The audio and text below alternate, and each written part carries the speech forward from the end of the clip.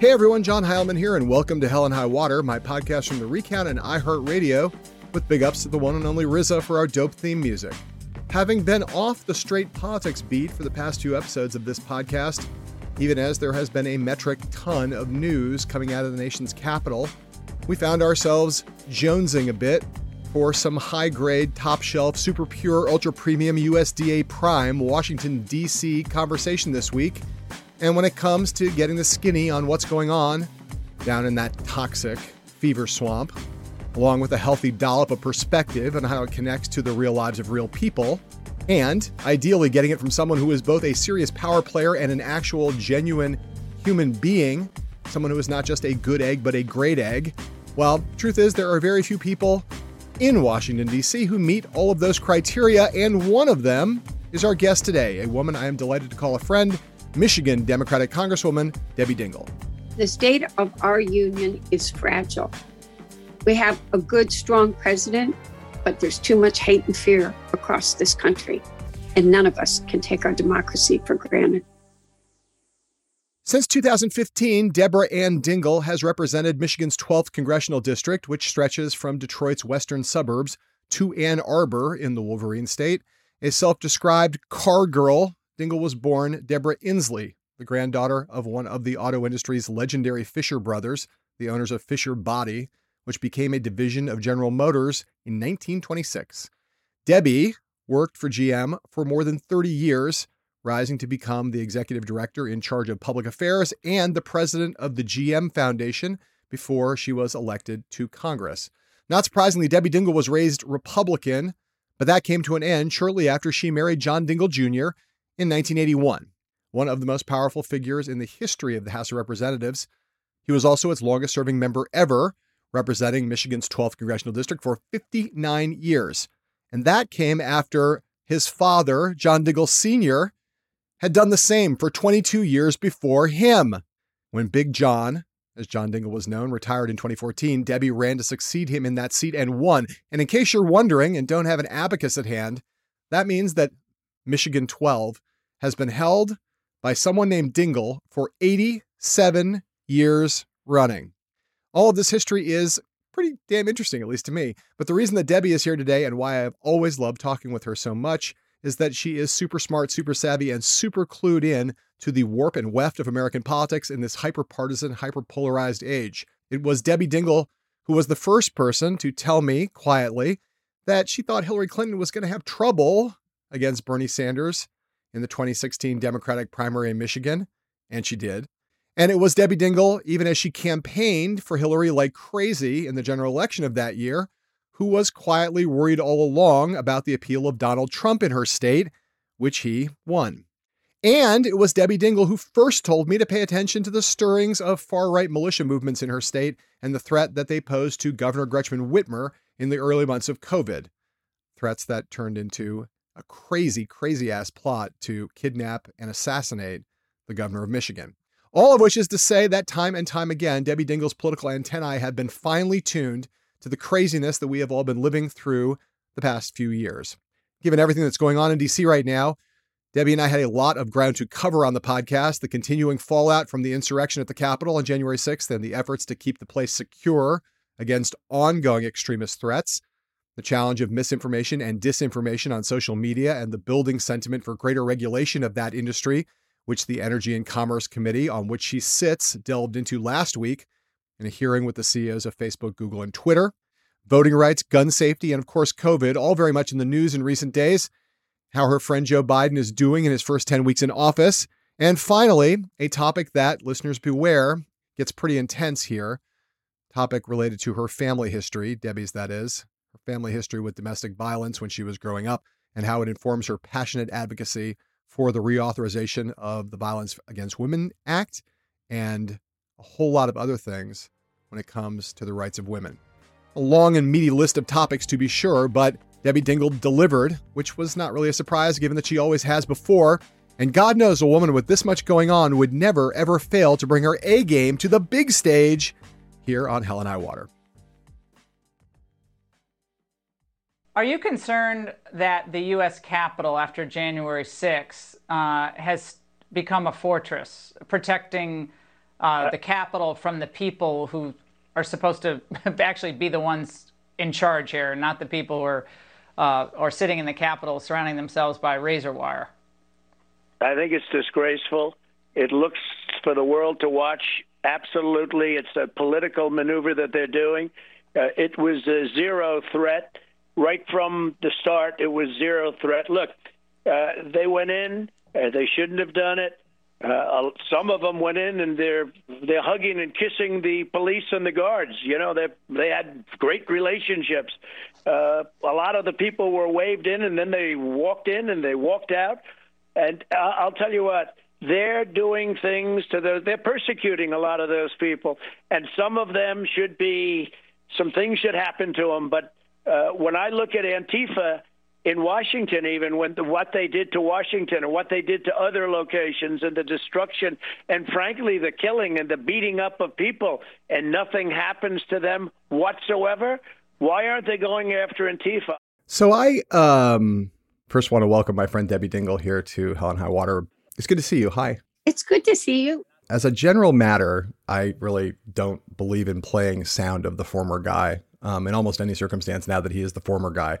But this was so outrageous.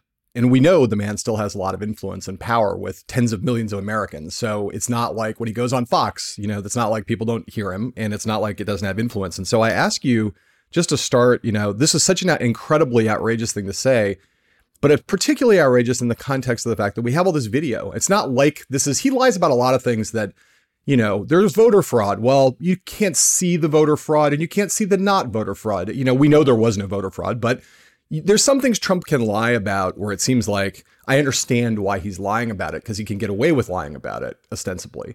But this is a thing where it seems like it's over the line of this going to backfire, because there's just too many people who have seen too much of this video and recognize that this was not, it was not a zero risk event. I ask you, Congresswoman Dingell, who took shelter, who was in the Capitol that day on the House of the floor of the House of Representatives, and did not, I think, feel like there was zero threat. So Debbie Dingell, I ask you, what do you think about Donald Trump?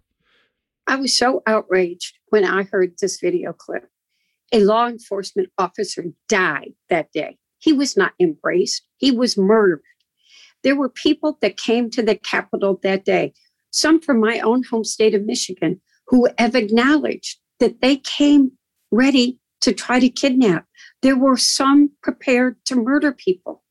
We cannot accept that. We cannot normalize it.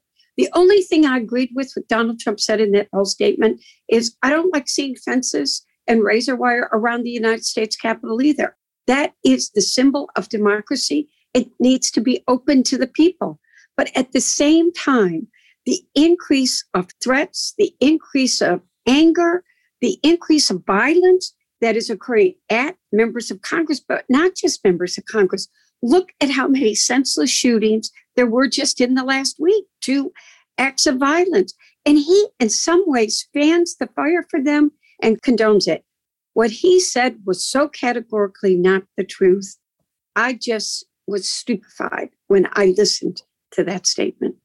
So there's a bunch of them, though, right, who are trying to kind of memory hole this thing. It's Ron Johnson, it's other people, Republicans whose attitude is, who seem to be trying to do a big kind of piece of gaslighting, historical gaslighting, trying to recast this event and make it seem as though it was less threatening than it was.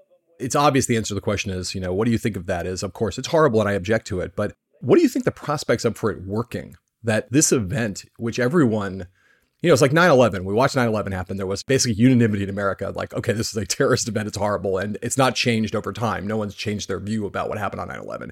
Do you think that as Republicans increasingly try to engage in this grand historical gaslighting, that there's a chance it could work? I hope not. And I think all of us need to remember and remind each other of how fragile this government is. People came to the United States Capitol to keep an election from being certified and to harm people. I just want to talk about law enforcement. Let's not even talk about the legislators right now. The law enforcement trying to protect us that day, and I want to thank them because I think many of us are alive because of what they did that day. They were not equipped. They did not have the backup or the equipment that they needed. And there is evidence. We need to get more of the facts. We need to get the facts that part of that was due to the fact that the Defense Department and the president wouldn't authorize the National Guard to be available that day. It's why we need a commission to study what happened. But there's an officer who has lost his sight. There are people that are going to be on permanent disability that were really physical harm was done to them that day, John. And I'm going to say this. I'm a woman from Michigan, and I want to thank the law enforcement, by the way. I had another incident on Thursday, and real harm could have happened. And those officers were so steady and real and kept me safe. What do you mean? What do you mean another? What's another incident? What happened? I'm not going to talk about. You know why I don't talk about some of the things I've said to you. I've said to you, I don't talk about this often, that I've had members of the militia in front of my house with assault weapons. I've had some other incidences, which I try, the more you talk about them, the more ideas it gives people. Right. I have been in the President Trump hate tunnel. Right. I know. I know what it's like when that man goes after you with vitriolicness and viciousness and hate. And you cannot understand or imagine how horrific it is unless you have been in it. Right. Well, it goes to one of my questions. You started to talk about, this week they said the outside perimeter security fence on the Capitol is coming down. And you're talking about something that just happened with you. Do you feel safe right now at the Capitol? So I don't think about it. That is one of the things. I know people get sort of mad at me because, terrorists try to terrorize. And I want to thank the National Guard that were there for a couple of months. And by the way, we had more than 1,000 Michigan National Guard that kept us safe for 2 months. And I made a point of going out, talking to them every day and thanking them. There's still a National Guard presence. I believe that we are stepping up and making changes that we should. I think security at the United States Capitol was too political. I think people were afraid of members, and members thought they had special privileges and shouldn't have to worry. I think I've shared with you the story that the Capitol was closed to visitors prior to January 6th because of COVID. People were not supposed to be in there. And the day before January 6th, there was a group of people in there not wearing masks. You could identify who they were because of red hats that they were wearing. But I went and asked the officer because I was mad they weren't wearing masks. Right. And I said, I thought nobody was allowed in here. And he said, if they come in with a member, we can't say no. And I said, they're not wearing masks. And he goes, we're not allowed to tell them to wear masks. You can. So me, I walked right over there and I told them they needed to wear masks. And then the officer thanked me and he said, we're the ones that are in danger every day. Of course. That was the day before January 6th. Now, a lot of people don't like it. I don't care. We walk through, just to go on the floor, we're going through magnetometers. I think they're stepping up a number of procedures. The Speaker announced a new Sergeant at Arms who was head of the National Guard for the House. The Senate's appointed a new one. We need to make improvements, but I think they're focused on it. I think there are some members, John, that especially the ones that were up in the gallery. I was on the floor. I didn't know what was happening outside, but I never felt unsafe that day because I counted on the law enforcement to keep us safe. I knew how bad it was after. There were people, my colleagues, who thought they were going to die that day. Yes. They genuinely believed they were going to die. Yeah. And they are suffering from post-traumatic stress. They will tell you that. They're going to counselors together. They're scared. So I think we have to secure the Capitol. We have to make changes in how we all operate. And we need to find a way to keep it open to the people at the same time. So, you mentioned the new Sergeant at Arms, and I don't know as much about the woman who's been named as the new Senate Sergeant at Arms as Lieutenant General Karen Gibbs. They have an all-female security. It's kind of neat. It's totally cool, right? And she's a very impressive woman. Lieutenant General Gibbs is. Yes, she is. An intelligence person. Very impressive. There's still a lot of discussion about the threat that exists when Joe Biden decides, whenever that date gets set, when he comes up to give an address to the joint session in the investigations of the January 6th events. There's now, a lot of concern about extremist groups that are targeting that particular event And again, I ask you, as you've gotten your briefings on where things stand, on the changes that are being made, on what happened on January 6th, what the failures were, et cetera, do you feel like just that you all have a handle on this, even if things are not yet perfect, that you feel like we have a grip on what went wrong, what we need to do going forward, and that by the time we get to Joe Biden coming up there, we're going to be in a position where you're going to feel as secure as you have customarily felt in all of your years in Congress, watching presidents come up there, at least on an annual basis, to give a big speech, whether it's State of the Union or an inaugural or whatever? So I'm going to answer that in several different ways. We don't have the answers that we need to have for January 6th. I want to be really clear on that. I'm somebody that thinks we need a commission. I think it should be a balanced commission, and we need answers to a lot more questions. What were the tools that were used? How much of it was organized? How much of it was spontaneous? Were there people that were in there early? There are a number of very concerning reports about some of the people that were participating, that they were former or active military. And I don't even want to repeat some of the things that are concerning because we don't have answers to the questions and we need those answers. I think that everybody is very, very alert for the State of the Union. The Secret Service, like they did for the inaugural, will have the lead. They are used to keeping very complicated events like this safe. Yep. Nothing's 100% safe. I think we all have to be vigilant. I worry more, quite frankly, about what they may try to do in other places of the country around the same time, and the disruption and the fear.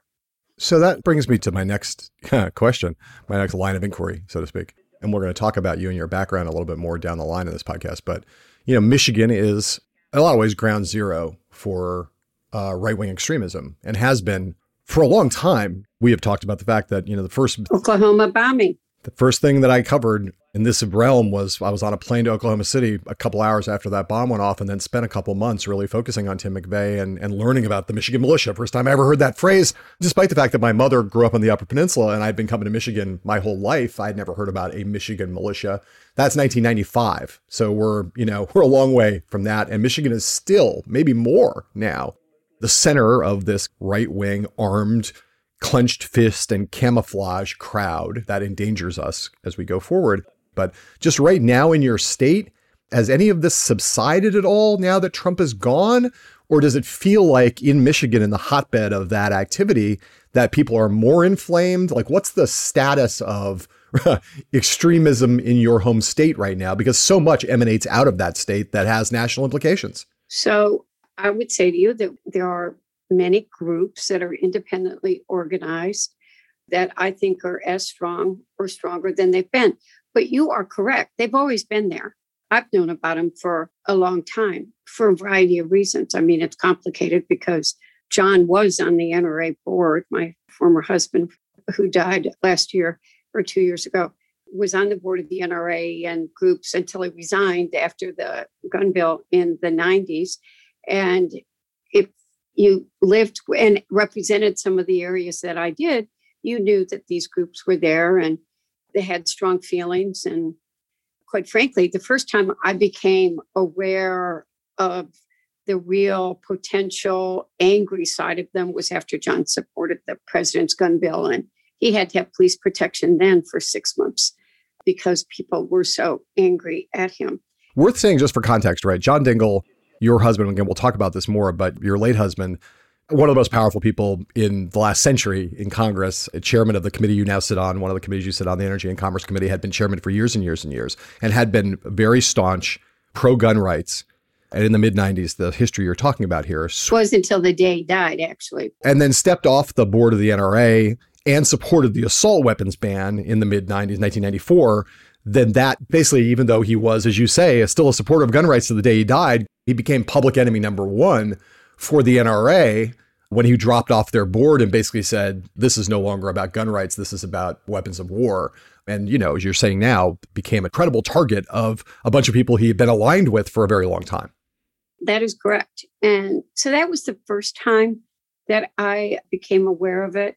And there would be periodic times, quite frankly, when the Affordable Care Act was first being considered. And we remember some of the horrific town halls that happened around the country. He was the first one to have one of the horrific town halls. And there were people with assault weapons. So I have experienced it firsthand, yeah, in different ways. And quite frankly, many of the groups are in my district. Not many of the groups, some of the groups. There used to be more, but some of the areas that border me. And I think just so people understand, it's not just at public officials, like the story of they're threatening to kidnap the governor or some of the other attacks on people like me, but many of the groups, religious organizations in particular, were very worried around Election Day that the militia groups would come into Ann Arbor and target people of religious affiliation.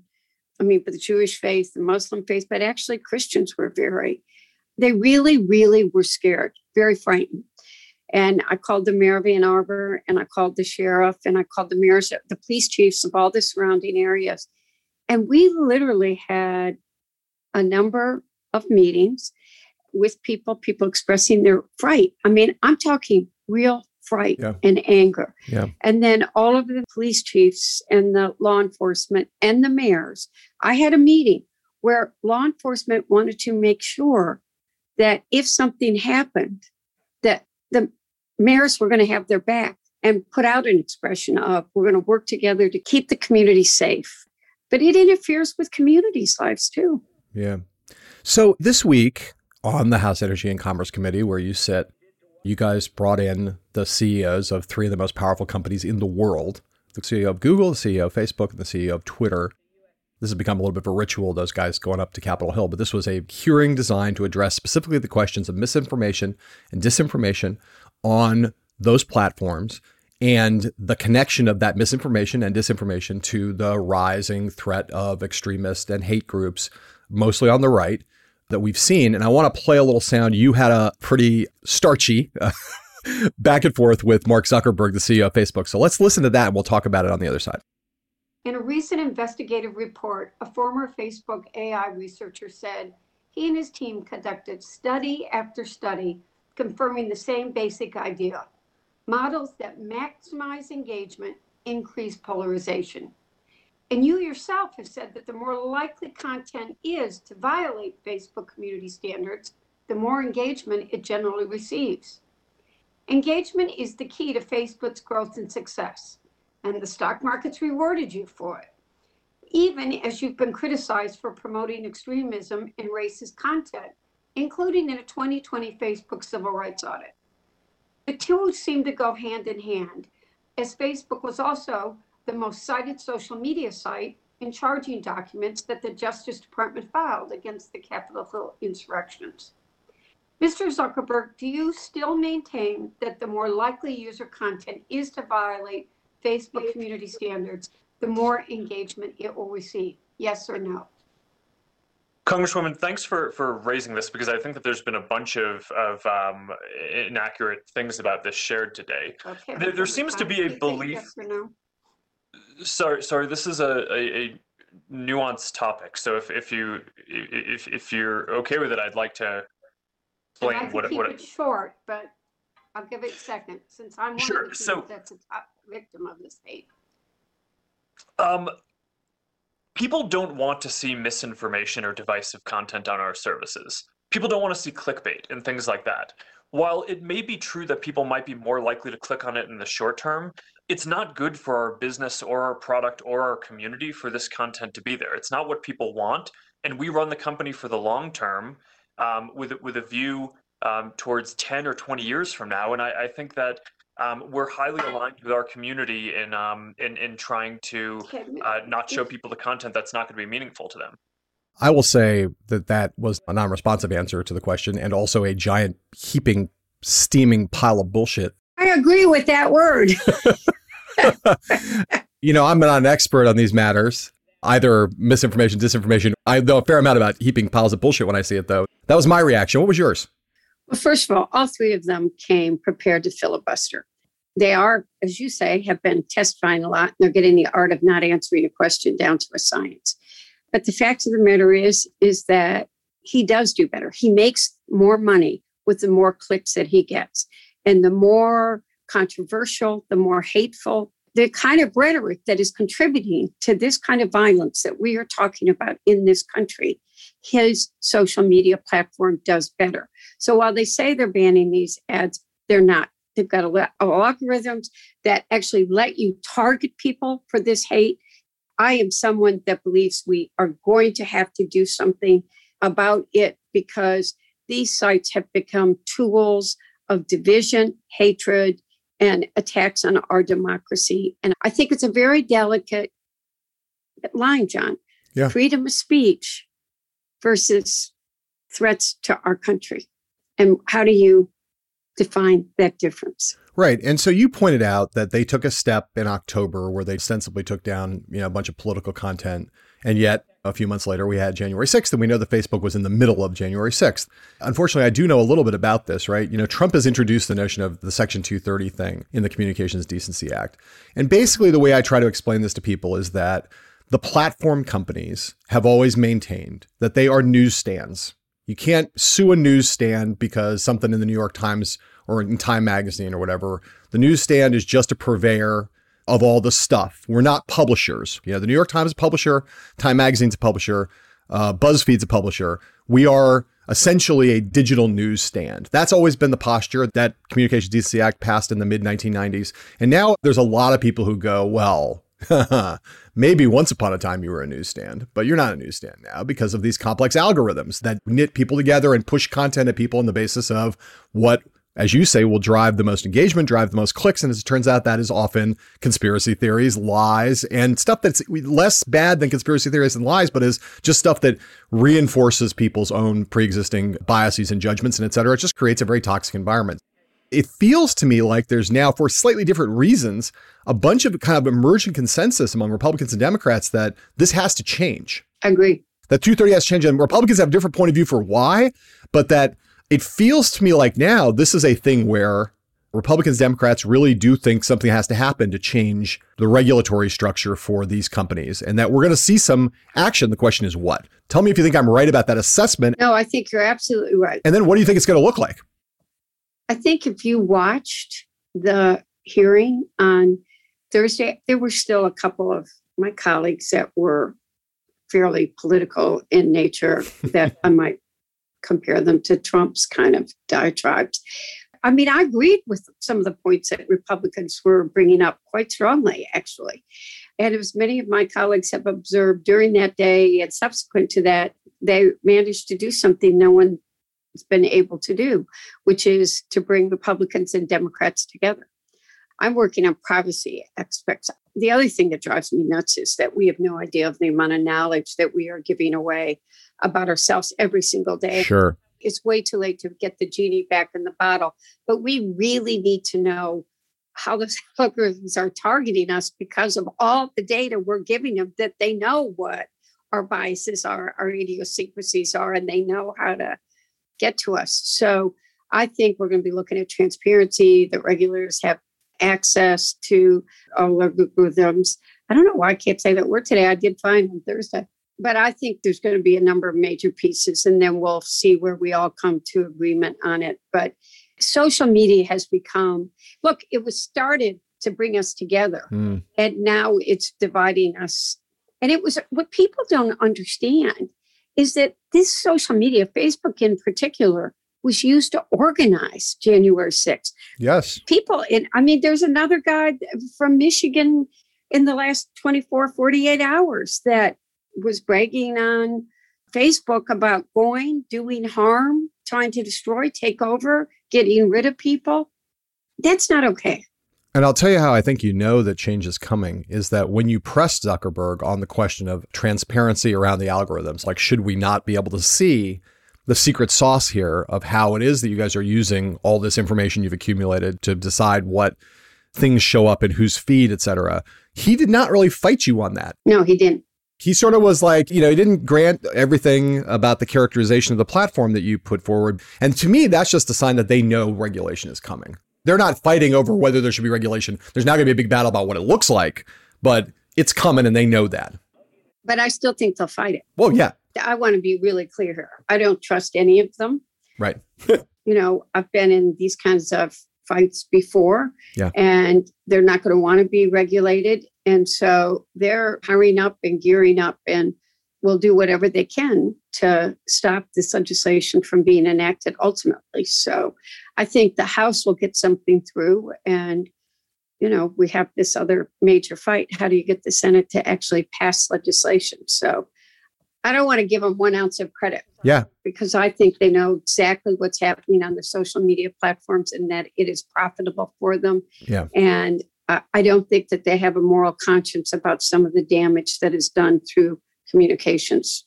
Right. And to be clear, I did not remotely mean to suggest I was giving them credit. I just, No. You just start to watch when they start to give ground on things. It's not because they want to give ground. They're just trying to shift where the fight's going to be, which is going to be, how do we get toothless regulations? That's what they're going to be trying to get. Yeah, exactly. And I don't put the three of them in the same boat. I think each of them is a different business model. Yes. And I think each of them has a different approach, and probably, I'm not going to get in trouble here by saying who I think might, but I think there's some that might be more open to understanding what the power of their platform is and try to keep from doing harm.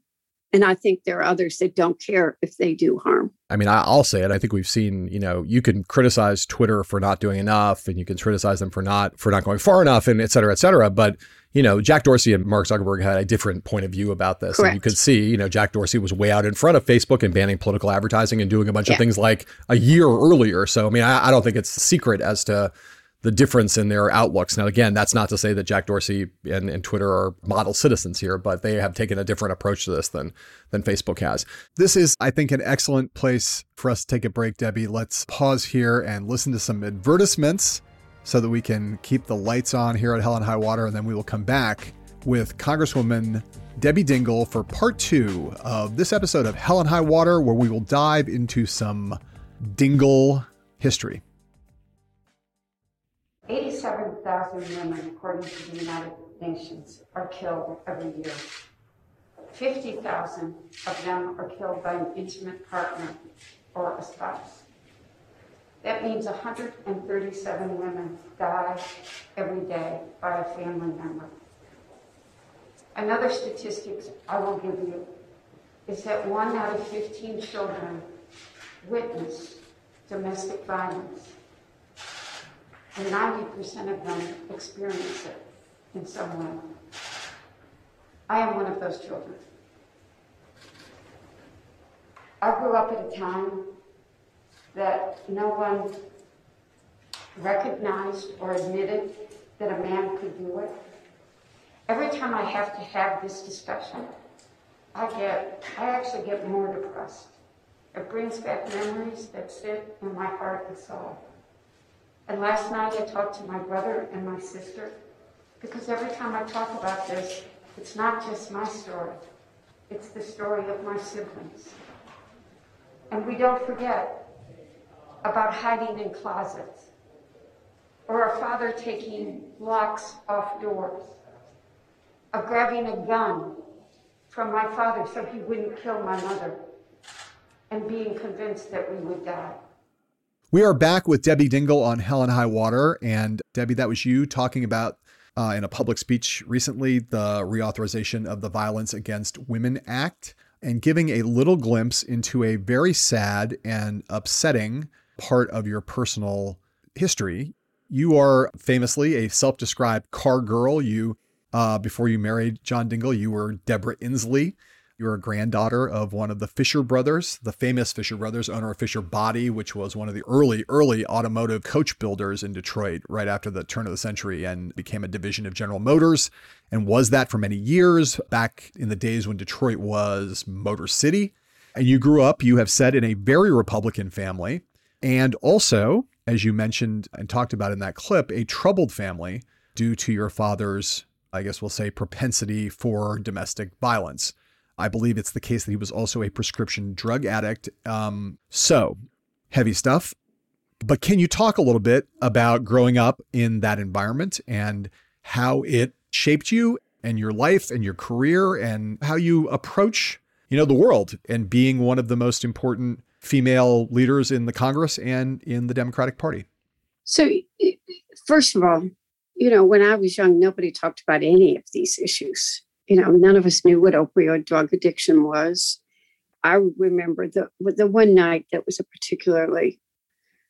night that I really was convinced we were all going to die, when I took the gun, or tried to get the gun from my father, and my mother ran out of the house, and then he took the doorknobs off all of the doors so none of us could escape. I tried to call the police and they wouldn't answer. They wouldn't come. I mean, in those days, it just wasn't. Domestic violence certainly wasn't recognized in the kind of household that I came from, and there was nobody to get help from. And you also didn't talk about what was going on inside the family. I didn't understand what addiction was. I don't think anybody really understood in the 60s and 70s what addiction was, how it impacted people, what it just did to people's lives. So you accepted it as normal. You didn't talk about it with anybody. It made me protective of my brothers and sisters. I mean, my sister and I will talk about it from time to time, because we would never want anybody else to have to go through what we went through. I had a baby sister who I loved, Mary Grace, who I think was the most traumatized by all of this. She started first grade, was supposed to start first grade the night after that horrific night. And I had to beg my father to let me leave the house, to put a doorknob back on so that I could walk her to school. I was, probably in sixth grade or seventh grade. And she never wanted to go to school. She too became a drug addict, and she ultimately died. And it's just made me much more sensitive to life, to what happens to people, to how it can destroy people's lives, and to try to listen to other people and have compassion. She, your sister, youngest of in the family, right? Sister. Right, Yep. baby sister, right? And she was Yep. also a prescription drug addict. Yep. Who She used everything. She was a very troubled. I mean, there was nothing that I did not experience. But by the way, I think it has helped me understand people's challenges. I had her in and out of drug treatment centers. She would disappear. I would call morgues looking for her. The police became used to it. She married someone in one of the programs that tried to blackmail us. The last time before she died, she agreed to go to Hazleton. Some things happened. I just remember the desperation. They needed to send her to something connected to Mayo, and she didn't stay, and she unfortunately died within a couple of months. And I know the desperation. I know the loving somebody that you can't help. And I know what pills do to people. Right. And she overdosed, right? Yep.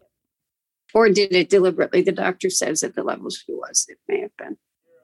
I mean, one of the things that I've found in the last several presidential cycles is that you go around with candidates, and there's places in the presidential nominating contests that are places like New Hampshire where there's a large problem with opioid addictions. Obviously, it's a problem everywhere in the country, but some places where it's particularly bad, and New Hampshire is one of them. And you see candidates addressing this question, the opioid problem in America. And it's often a thing where there are, everyone in America at this point knows someone who's got some kind of a problem, have had some kind of a problem, or has some kind of a problem with opioids. And so when you see politicians address it in the room, it often is a moment where audiences really lean forward and listen because their families are affected by it or afflicted by it in some way. And yet the press, generally, my colleagues, my friends in the press, often kind of roll their eyes and shrug and don't really pay attention to it. It doesn't really get covered, even though it's like a pervasive fact of life in America, right? And I don't know if that's because they become jaded about it or if it's because they think there's nothing the federal government can do about it or whatever. But I remember Chris Christie having a kind of an incredible moment in 2012 with a voter telling story about this in New Hampshire. And I've seen it time and time again. So I guess I ask you whether, this has been a slow rolling crisis for a long time now. Do you think we're making any progress on the front of dealing with this massive, pervasive problem with opioids all over the country? So COVID has exacerbated opioids. Many people are scared, isolated, using drugs again. I think we were making progress, and it becomes very complicated. So again, living with John Dingell, I saw both sides of life. He watched what I went through in my own family, watched my desperation of my sister, and was very afraid of pain pills. But he had cancer, which people did not know, prostate cancer that had gone into the bone, and was in a great deal of pain and wouldn't take pain pills. And when you get older, the kind of pain pills that you can take becomes very complicated because it impacts the kidney. So opioids were the only thing he could take. And it took me forever to convince him that he needed to get some relief for pain. But then when you fill prescriptions, and I think we've made progress on doctors prescribing them and watching people so that they don't get too many. But it has also become very difficult for people with real pain. And the oncologists have talked to me about people with real pain having access to medicine too. I think that I'm going to go larger than opioid drug addiction. We have mental health issues in this country. We have got to take away the stigma connected to it. There are people that are really suffering that need help. I think my father suffered from anxiety, depression. Do I know if it was something worse? I don't know, but he self-medicated. And I know my sister was at least depressed, had anxiety, and I don't know what she had. She self-medicated. I think a lot of people self-medicate, and that's part of the problem. And if we invested in mental health resources and helping people, we would be getting at the roots of many of these problems that we're not getting at right now. I obviously agree with that. And one of the most pressing of those problems, Debbie, that you rightly say that we're definitely not dealing with and that we haven't been dealing with for a long time, even as the problem gets worse and worse and more horrifying, is gun violence, which has been in the news in the past couple of weeks due to those shootings, first down in Atlanta and then in Boulder. Those incidents, terrible incidents, I mean, just the worst. We're coming out of the pandemic and we are back to mass shootings. And they have inevitably kind of renewed a discussion about this Congress and a renewed push for gun safety measures. The usual things are getting mentioned, from background checks to a revival of the assault weapons ban. And last week, Joe Biden came out, very strongly said, the time has come, we can't wait any longer, et cetera, as he and others have said in the past, in the wake of these mass shootings that are all too common in America. And then, what happens? Nothing. Over and over again. Mass shooting, calls for action, nothing happens. So Debbie, I it's a long preamble here, but I would love it if you would talk a little bit about these events in Georgia and Colorado, and more importantly, whether you see in this new Congress where you work, given the levels of polarization and intransigence from Republicans that we're already witnessing and everything that we're seeing unfold right now, do you think this new Congress is an environment where there is any realistic prospect of getting anything done on this front to deal with the scourge and the plague of gun violence in America? So, John, I want to make a couple of points before I even answer that question, because obviously the NRA doesn't love me, and they've been after me again in the last couple of weeks because of the Violence Against Women Act, where I have an amendment in that says that a convicted felon of domestic violence against a partner shouldn't have access to a gun. I was married to a man that was a responsible gun owner. He slept with a handgun under his pillow to the day he died. True story. I lived with a man growing up that shouldn't have had access to guns, who had mental health issues, that when he became emotional or something happened or he snapped, those guns in his hands were dangerous. And there were moments when I was sure that I would die and other family members of mine would die. We have to figure out a way that we are going to have this discussion, that we are not threatening the Second Amendment or keeping guns out of the hands of responsible people. But there are people that should not have access to guns. And the mental health community gets upset when you associate it with, but the fact of the matter is there are people with mental health issues that use guns in not good ways, from killing themselves to killing family members to these mass shootings we have seen. And we got to do something. How many more mass shootings are we going to see? And Again, House can pass it. I think we will pass it. But the Senate is where everything seems to go to die. And I'm a traditionalist. I respect the rituals of the United States Congress. But if everything goes to the United States Senate to die, now John Dingell wrote in his book that we should eliminate the Senate. And I might even think about that, but we'll never get it done. I think you mean eliminate the filibuster, not eliminate the Senate. No.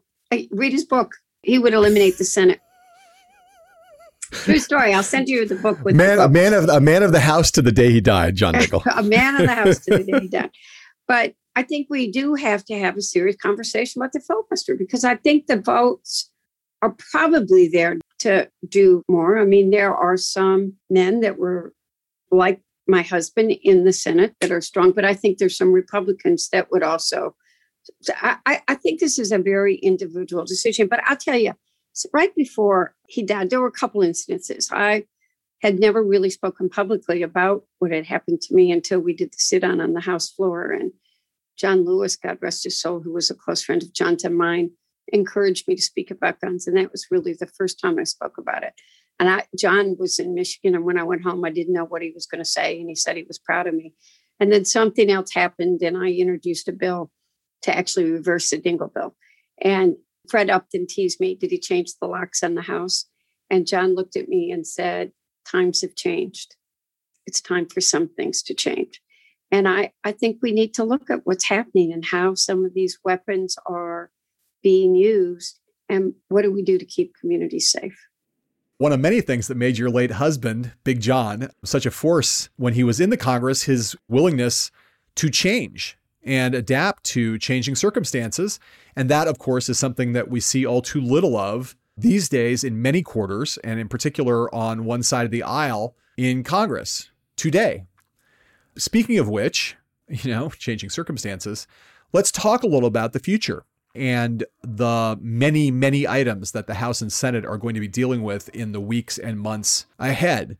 We have this giant, gargantuan, 3 or 4 trillion with a T, $1 trillion infrastructure package that the administration is going to put forward later this year. We have H.R. 1 to deal with the voting rights challenges that are arising in states across the country.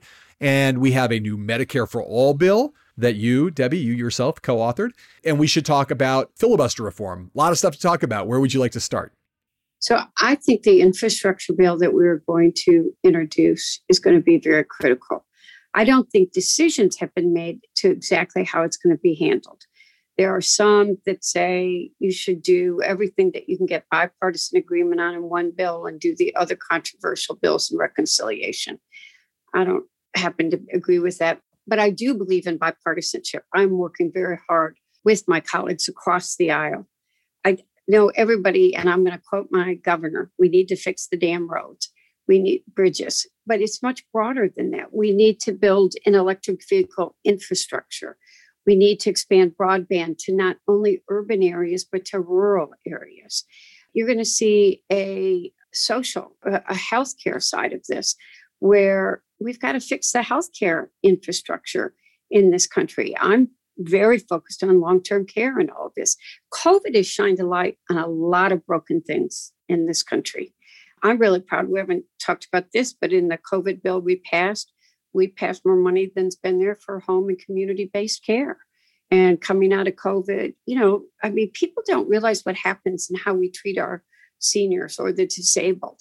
And you have to go into poverty practically. If you get sick for more than 90 days, you don't have money to take care of yourself. Medicare doesn't cover you after 90 days. Medicaid will pay for institutional, but we don't support home care. And we don't pay home care workers, caregivers, enough money. They're working 2 jobs and living at the poverty line.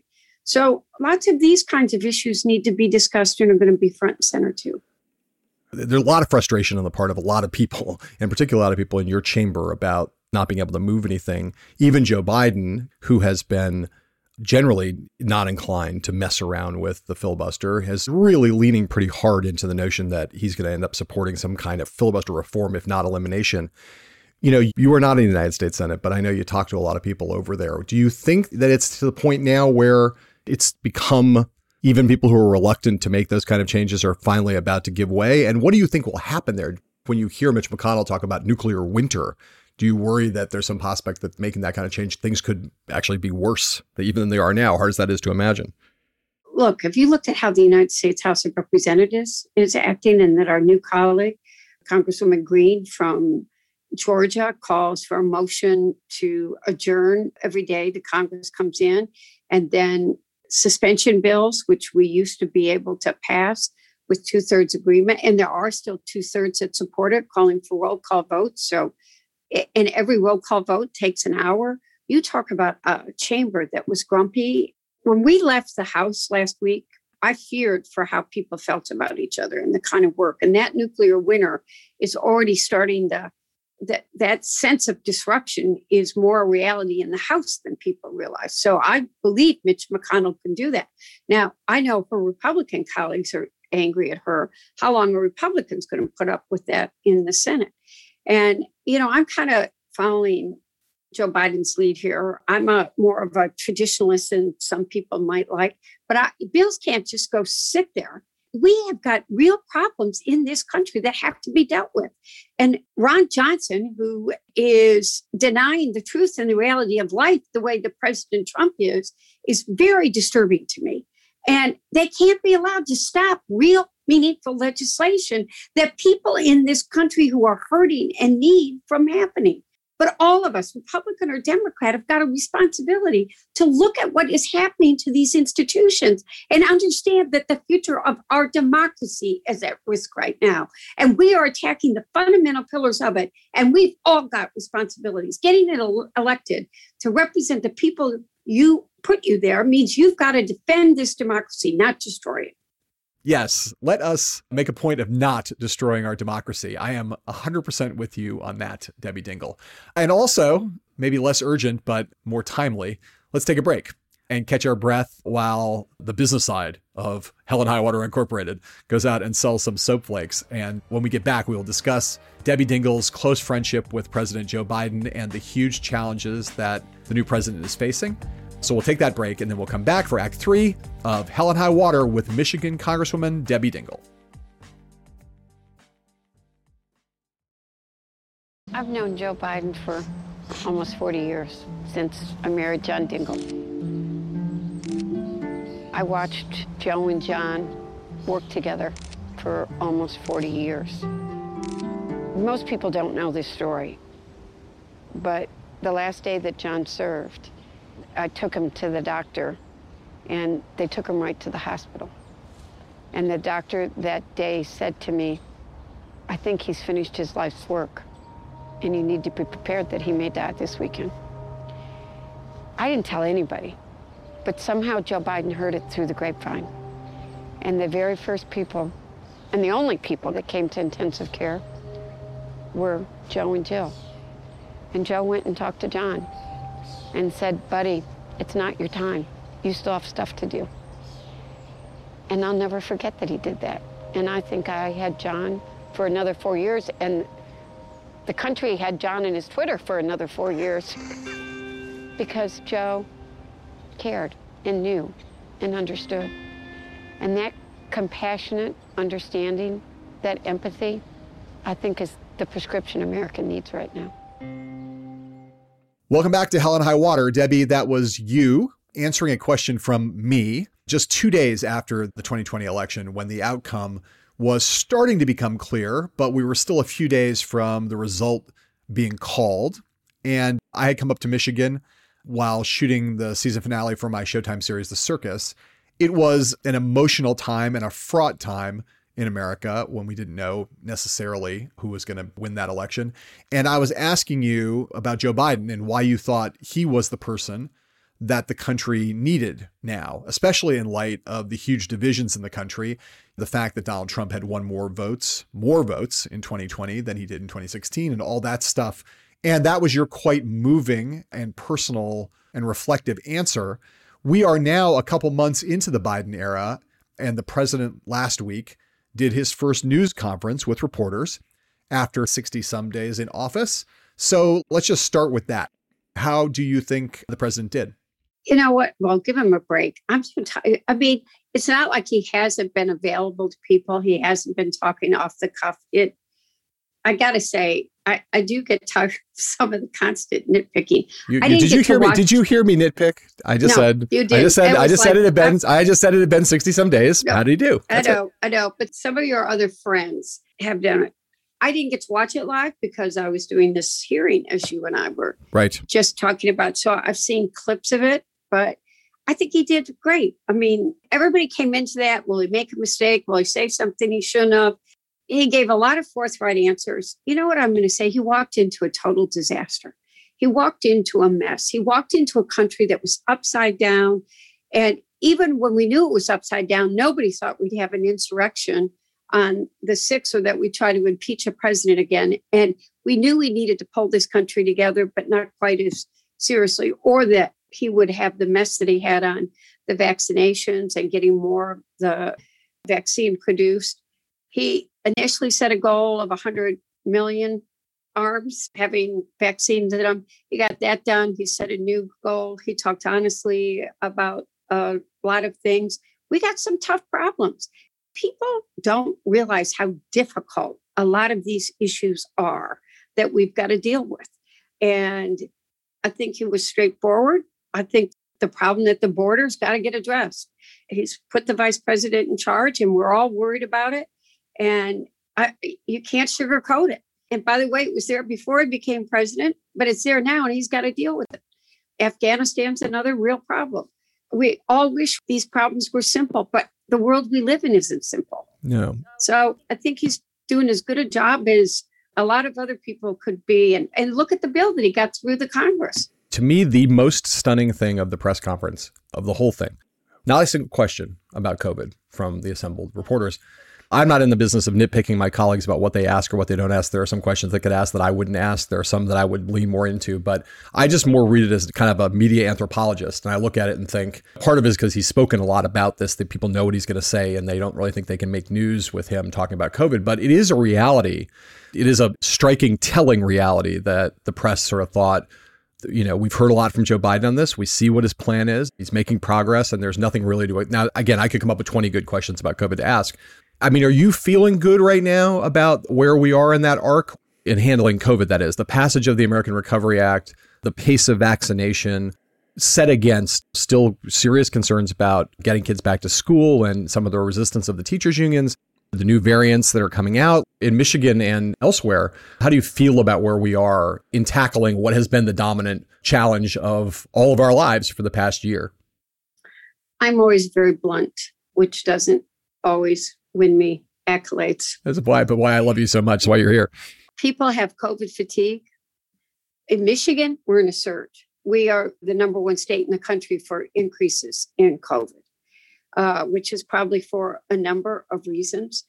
One, COVID fatigue. People don't want to wear masks. They don't want to keep their distance. They want to go to restaurants and they're tired of COVID. Well, I'm tired of COVID too, but I still double mask when I'm out. And I was scared to death to get vaccinated. I did because I had 10 doctors all beating me up. And I'm here. I've survived it. And though I was very scared of it.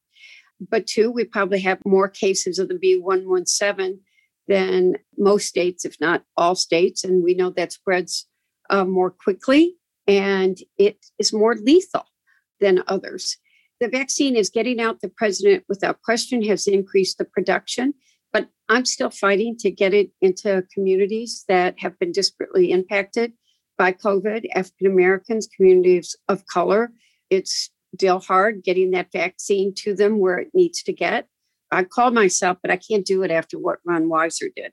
I call myself the vaccination witch in Michigan and then substitute the W for the B, but now I got to stop saying it. Rashida says, stop saying that. You're the strongest advocate. But I mean, I really am out there fighting every day to get the vaccines. And once we get the vaccines to people that want the shots, we're also going to have to worry about everybody that's afraid of it. And we are not going to go back to life as we want it to be for several more months. And that's a reality. Right. And people need to accept it. Yeah. And, you know, among the things that you guys touched on in that hearing, I don't want to go backwards here in our conversation, but with the tech guys on Thursday was among the other problems of all the misinformation and disinformation on those platforms is not just the stuff that drives violent extremism and so on, but it's just all the disinformation and misinformation about vaccines. Fear mongering. about vaccines specifically? They are fear-mongering about the vaccines. And it's very, and when you get a name like Kennedy, who is out there anti-vaccination, I want to tell you all, I actually am someone that had a negative consequence. I got Guillain-Barré from a swine flu shot many years ago. I was partially paralyzed. That is fear. That's real life fear. But I'm not stupid. And I know that vaccines and immunizations save lives. And we're not going to get out of COVID until we all get vaccinated. So was I scared? I had reason to be scared, but I got it. I didn't get paralyzed. I'm walking around and it's given me a little more freedom, but I got to still be careful like everybody else. Did you say you got paralyzed from a swine flu vaccination? Correct. But swine flu shot caused Guillain-Barré in some people. And I was one of the people that had the... Wow. And are you all recovered from that? Is everything... Yeah, it was like 30 some years ago. Okay. I mean, but it's like, I hate shots, but I'm not stupid. They save lives. They keep your kids from getting these diseases and having devastating consequences. People who don't get vaccinated for the measles, do they know what measles do when young children get it? Yeah. Do they know that mumps leave people sterile? It's not right. And it's irresponsible of people to be spreading this. And as I said, given that and all the other stuff we are talking about here, it's still hard for me to believe that Joe Biden didn't get any questions about the pandemic. But one thing that I expected him to get questions about and that he did get questions about was voting rights. And in particular, the Republican efforts around the country to curtail them, notably in Georgia, where Governor Kemp signed an absolutely terrible bill into law last week. And let's listen to what Joe Biden had to say when he was asked about this topic. What I'm worried about is how un-American this whole initiative is. It's sick. It's sick. Deciding in some states that you cannot bring water to people standing in line, waiting to vote. Deciding that you're going to end voting at 5 o'clock when working people are just getting off work. Deciding that there will be no absentee ballots under the most rigid circumstances. The Republican voters I know find this despicable. Republican voters, the folks outside this White House. I'm not talking about the elected officials. I'm talking about voters. And so I'm convinced that we'll be able to stop this because it is the most pernicious thing. This makes Jim Crow look like Jim Eagle. I mean, this is gigantic, what they're trying to do, and it cannot be sustained. So that's Joe Biden on voting rights, just flaying Republicans for we saw the passage of this law in Georgia. We know that's happening state after state around the country where Republicans are trying to suppress votes and particularly suppress African-American votes. H.R. 1 is a big, important bill. Tell me about what you think the stakes are for this particular fight over voting rights, voting access, voter suppression, and the necessity of this bill or some version of this bill getting passed into law for the future of American democracy and enfranchisement and equal voting rights. Did anybody see the video of the Black state legislator in Atlanta being arrested, just merely trying to attend a governor's bill signing? That an African-American state legislator elected by the people of her district could be pulled away by that many state troopers and put in jail is so unacceptable. That you are being denied giving someone water when they may be in a 3 or 4 hour line. There is nobody that can deny what people are trying to do. They are trying to suppress people from voting. In America, every person's got a right to vote, a responsibility to vote, and we need to encourage the maximum participation. So yes, I am worried. And I, again, think that we just have to look at what's happening in my own state, too. We have to look at what people are trying to do and how they are trying to keep people from voting. And all of us need to push back. And I will say that one of the things that these kinds of efforts in places like Georgia, I think, are going to do is spur that very pushback. I think they are quite likely to backfire on Republicans by energizing Democrats and voting rights groups and their allies. And I think this is going to be a hell of a big battle, and rightly so. But I have to say, the prospect of yet another giant battle revolving around yet another giant crisis brings me to the topic I think that I want to close on with you, Debbie, which is this. Going back to your argument about why the president that America needs right now is Joe Biden, and how that argument boiled down really to Joe Biden's ability to be a unifying figure in a terribly divisive time. I've been saying since the inaugural address, when Biden rattled off the 4 big existential crises that he put on his agenda, COVID, recession, racial justice, and climate change, that those were all obviously good to have those on the list, and we have to deal with them. But undergirding all of those is this other crisis, this broad sort of civic crisis of partisanship and polarization and bitterness and disunity. And, it feels to me like if we're going to have any chance of tackling these big substantive crises, these big substantive issues, we are going to need to deal with this political / civic crisis first. So I guess I wonder whether, having watched these 70 days or whatever it is now, whether you still think that Joe Biden has a chance, and not just after watching these 70 days or so, having the insurrection at the Capitol and everything else that we've seen.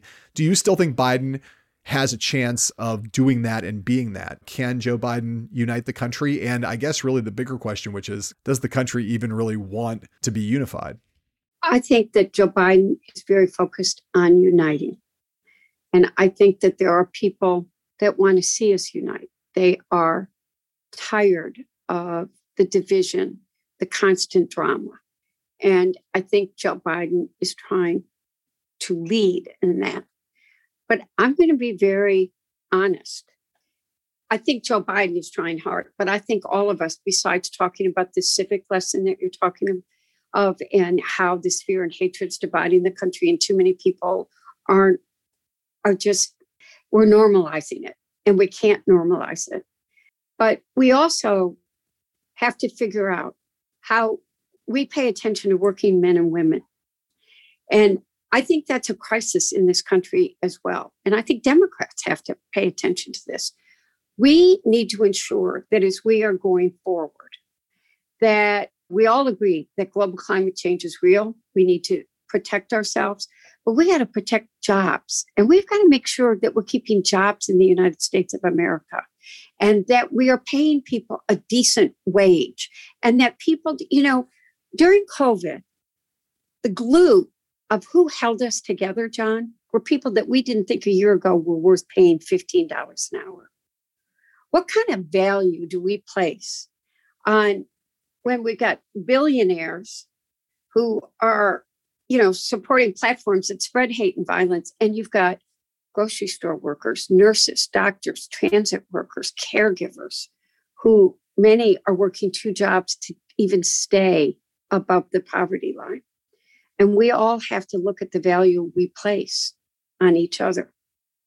And that is a real challenge for the next couple of years, that job security, making sure that people have jobs, is critical to our economic security. And unsurprisingly, it's often the case that I end up agreeing with Debbie Dingell.